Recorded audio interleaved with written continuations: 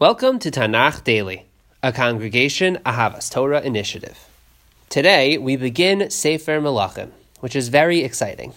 By way of introduction, I'll just say that the Sefer covers an enormous amount of history over 400 years, from the construction of the Beis HaMikdash all the way to its destruction, the first Beis HaMikdash. However, this is not a history book. The book is written with a particular religious and moral perspective, trying to give an accounting of the key events, the highs and the many lows of this time. The Gemara attributes the authorship of this Sefer to the Navi Yirmiyahu, to Jeremiah the prophet, and we'll do our best, as always, to read the Sefer literarily with an interest in the kind of 30,000-foot messages and ideas, key themes that are expressed in this work, the ideas that Yirmiyahu was generally trying to demonstrate by giving an accounting of this important period of our history. For transparency, and in case you're interested in delving a little bit more deeply into some of these prakim, so my guides and my chavrusas, as I inform myself and study up on these prakim and prepare these podcasts for you. So the first line of defense is always the Da'at Mikra, which is an outstanding resource, presents a tremendous amount of information and references other places in Tanakh, great insights, wonderful first place to look. This particular volume is written by Yehuda Kiel, who is responsible for much of the Da'at Mikra project, and as always, it is excellent, brimming with wonderful insights. Secondly, I'm quite fond of Rabbi Alex Israel's 2 volumes on Melachim, published by Magid. I think that that's an excellent resource to supplement, and you'll see a lot of the ideas that I'm expressing or toying with, or in some cases, pushing back on, whatever the case may be. You'll find them there in that Sefer, an excellent resource. Moving on to the next resource, I can't vouch for all of the content on the English version of 929 on the web, but there certainly are a lot of gems there. You have to kind of know who you're reading and put things in the correct context, but I like to look there, and often we'll find a juicy nugget that I will grapple with and in some ways present to you in the course of these podcasts. And in addition, of course, quite essentially, I look at the classical Mefarshim. You cannot beat the Mikros Gedolos. And if you're looking for a virtual version of the Mikros Gedolos, so you can find that on alhatorah.org, a website with many amazing resources, with maps, with essays, outlines, all sorts of really great resources. That is a website that I can wholeheartedly recommend and vouch for, alhatorah.org. It's .org, so I'll just point you in that direction as well. So that's kind of a pretty good representation of the material I look at on a kind of daily basis. I wanted to hand that to you and just have that kind of transparency so that we're all kind of working with the same sources in front of us. Okay, now let's jump in. The first perek of Melachim is an amazing account of palace intrigue, and it includes some familiar names from Sefer Shmuel. We're told that David is very old and could not be warmed, so his servants conduct a national search for an exceedingly beautiful young woman to warm him, or perhaps to serve as some kind of aid. We'll talk a little bit about what the sochenet, that's the job description, a sochenet. We'll talk about what that is exactly. And they find a woman who fits the bill, and her name is Abishag Hashunamit. She is indeed extremely beautiful, and she serves the king in the intended way. And we're told that David does not become intimate with Abishag. Now, let's pause here to consider 2 very important and very basic questions. Firstly, what exactly was the responsibility of the Sochenet, of Abishag? What was expected of her? What was her job? And secondly, why is this the opening to the Sefer? We always do this. In the beginning of a Sefer, we want to know why does this set the stage? What about this is so critical? And I see here these 2 questions being fundamentally linked. And you'll see exactly what I mean in a moment. So one approach is to say that the expectations of the Sochenet, the expectations of Abishag, was to be intimate with the king. And when we talk about warming up the king, that's kind of a euphemism. That would explain why this woman needed to be quite so beautiful, needed to conduct a national search for a very, very beautiful woman, why would that be necessary? If this woman was just an aide to the king, if this was a kind of a platonic type of situation, so why would she need to be exceedingly beautiful? I understand, okay, you want someone who's, fairly presentable, but to be exceedingly beautiful just to serve as a kind of a nurse to the king, that seems a bit much. So if we say that David was supposed to be, the expectation, I would say, was that David would be intimate with this aide, so the fact that he wasn't serves as an indication to us of just how old and frail David was in this moment. It situates the Sefer at the very, very end of David's life. And it helps us to understand why succession is the immediate matter of focus now. It kind of sets the stage for everything that takes place in the aftermath of this encounter. But at the same time, it seems to me like there should be more significance to such an odd story. It seems like there are more benign ways to arrive at the point that David is very old and that it's a time to focus on succession. And so perhaps you could say a different approach. Perhaps we could go a step further and we could say that the Sochenet, that Avishag's role was truly a chaste type of role. Her role was to be some kind of nurse for David. Why she needed to be quite so beautiful is not so clear, but being that she was so beautiful, so exceedingly beautiful, she perhaps served as a great temptation for David HaMelech. And, of course, her role was to be near to David, to be in private quarters with David, and we might have thought that this would be an opportunity for David to once again have a misstep and to overstep boundaries and to have been intimate with Avishag, even though it was not appropriate and not the expectation. And yet, David does not. And when the text tells us that he knew her not, that he was not intimate with her, it's not telling us that that's not an indication that David was so old.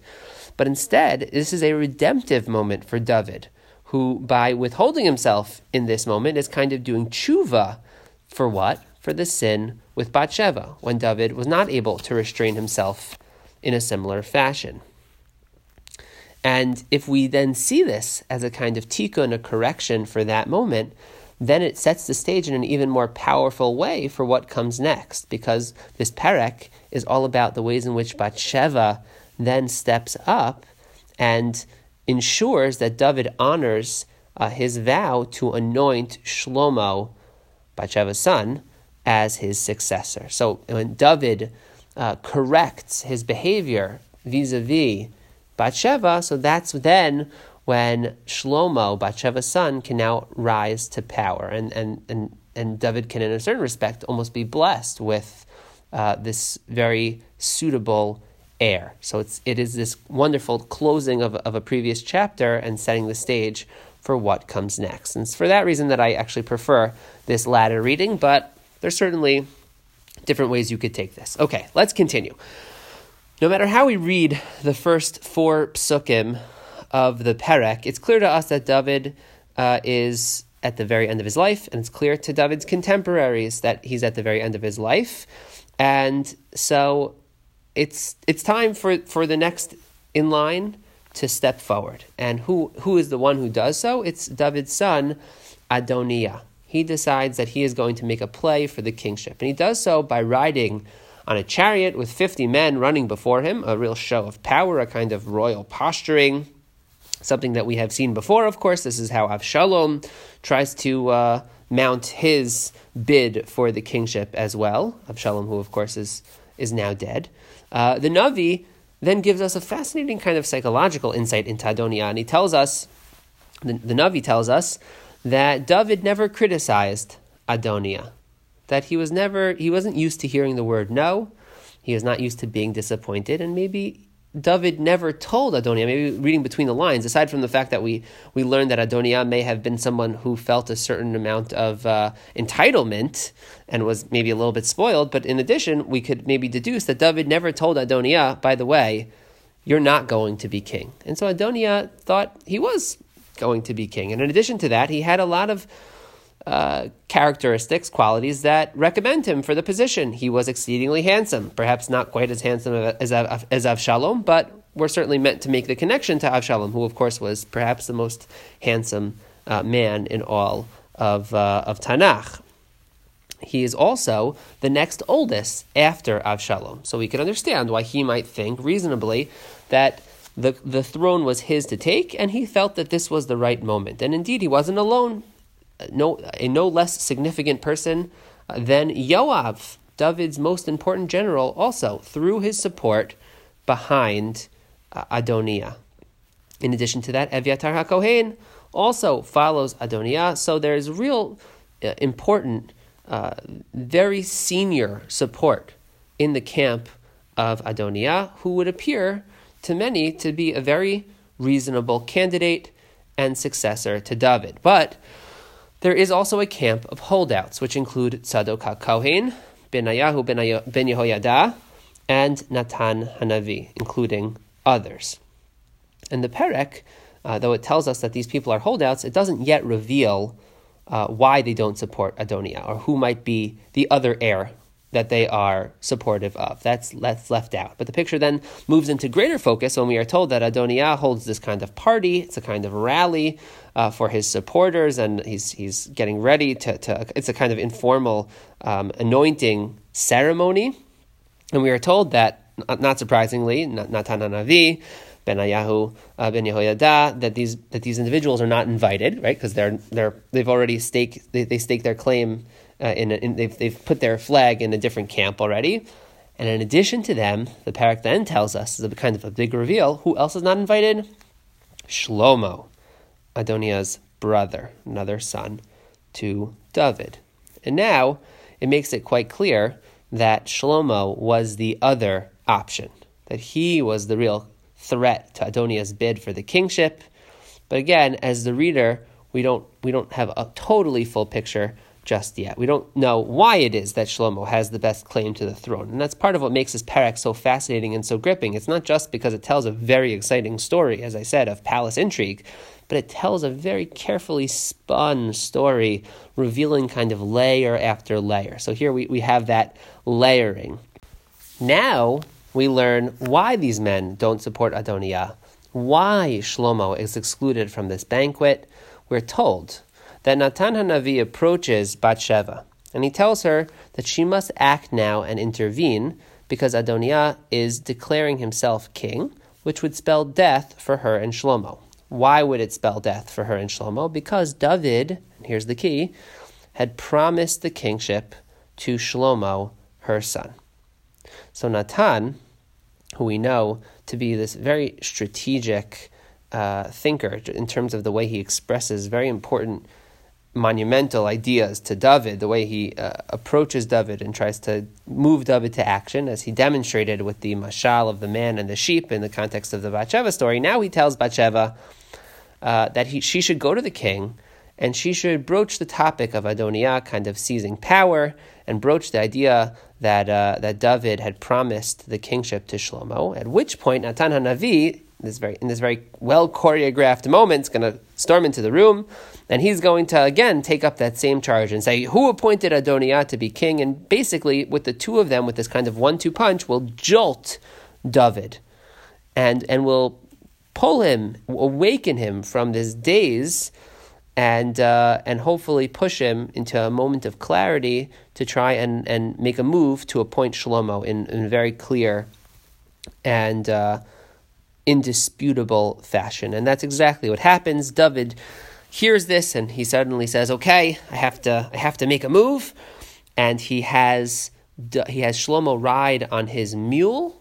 He has Shlomo ride on his mule down to the Gihon spring to be anointed, and then he has him return to sit on David's throne with a whole procession with lots of fanfare, excitement, pomp, and circumstance. That's exactly what happens. All this takes place. And then, so Shlomo has now been very publicly, very clearly, in no uncertain terms, appointed, anointed as the next king and the Mali Makom for David. All of this takes place. The word gets back to Adoniah, who's still sitting at his party, his own kind of rogue anointing moment. And all the people that are there, they get message of what's going on, and they recognize that they're all now kind of liable to be killed for what amounts to a kind of rebellion. Everyone runs back to their homes. Everyone disbands. Adoniah's party is ruined, and Adoniah himself he grabs the corners of the Mizbeach, which amounts to a kind of refuge, a base, safe because killing is anathema to the altar, it's anathema to the worship of Hashem, and that's where Adoniah goes to seek refuge from what he assumes will be the immediate retribution from Shlomo for this attempt at seizing the throne, which it's now clear, kind of everyone knew, belonged rightfully to Shlomo. And then, after all of this narrative and all of this weaving and winding and intrigue, finally we get our first substantive look at the new king. Who is this person, this Shlomo we've heard so much about? With all of the mounting excitement, with all of this build-up to this mysterious Shlomo, with all that we know about the union between his parents and the incalculable implications of that union, now, finally, Shlomo speaks. Now, finally, this Shlomo acts. And he tells Adoniah, right, what's he going to do? How is he going to behave towards Adoniah? Is he going to be punitive? Is he going to be kind? And he tells Adoniah, I am not going to harm you. If you behave, if you demonstrate loyalty, a hair will not be harmed from your head. And at the same time, if I find you acting in bad faith, then I will kill you. And so the parak ends. Shlomo sends Adoniah home. This is Shlomo. Now we know who he is. Wise, kind, methodical. He's not a man riding in the Porsche, right? That's the chariot with the 50 men in front. He doesn't need that. He rides a mule.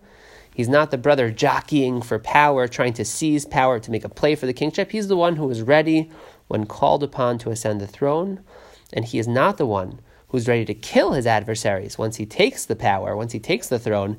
He's the one who is ready to forgive. And in that way, even though this parak seems like it's about David, and in a certain respect, it seems like it belongs at the end of Sefer Shmuel, and it would be a strange pick to start off Sefer Melachim, in truth, really the whole parak builds to this one moment, to this crescendo, when finally, we meet Shlomo. The parak is essentially about Shlomo. That's it for today. Chazak ve'ematz, and happy learning.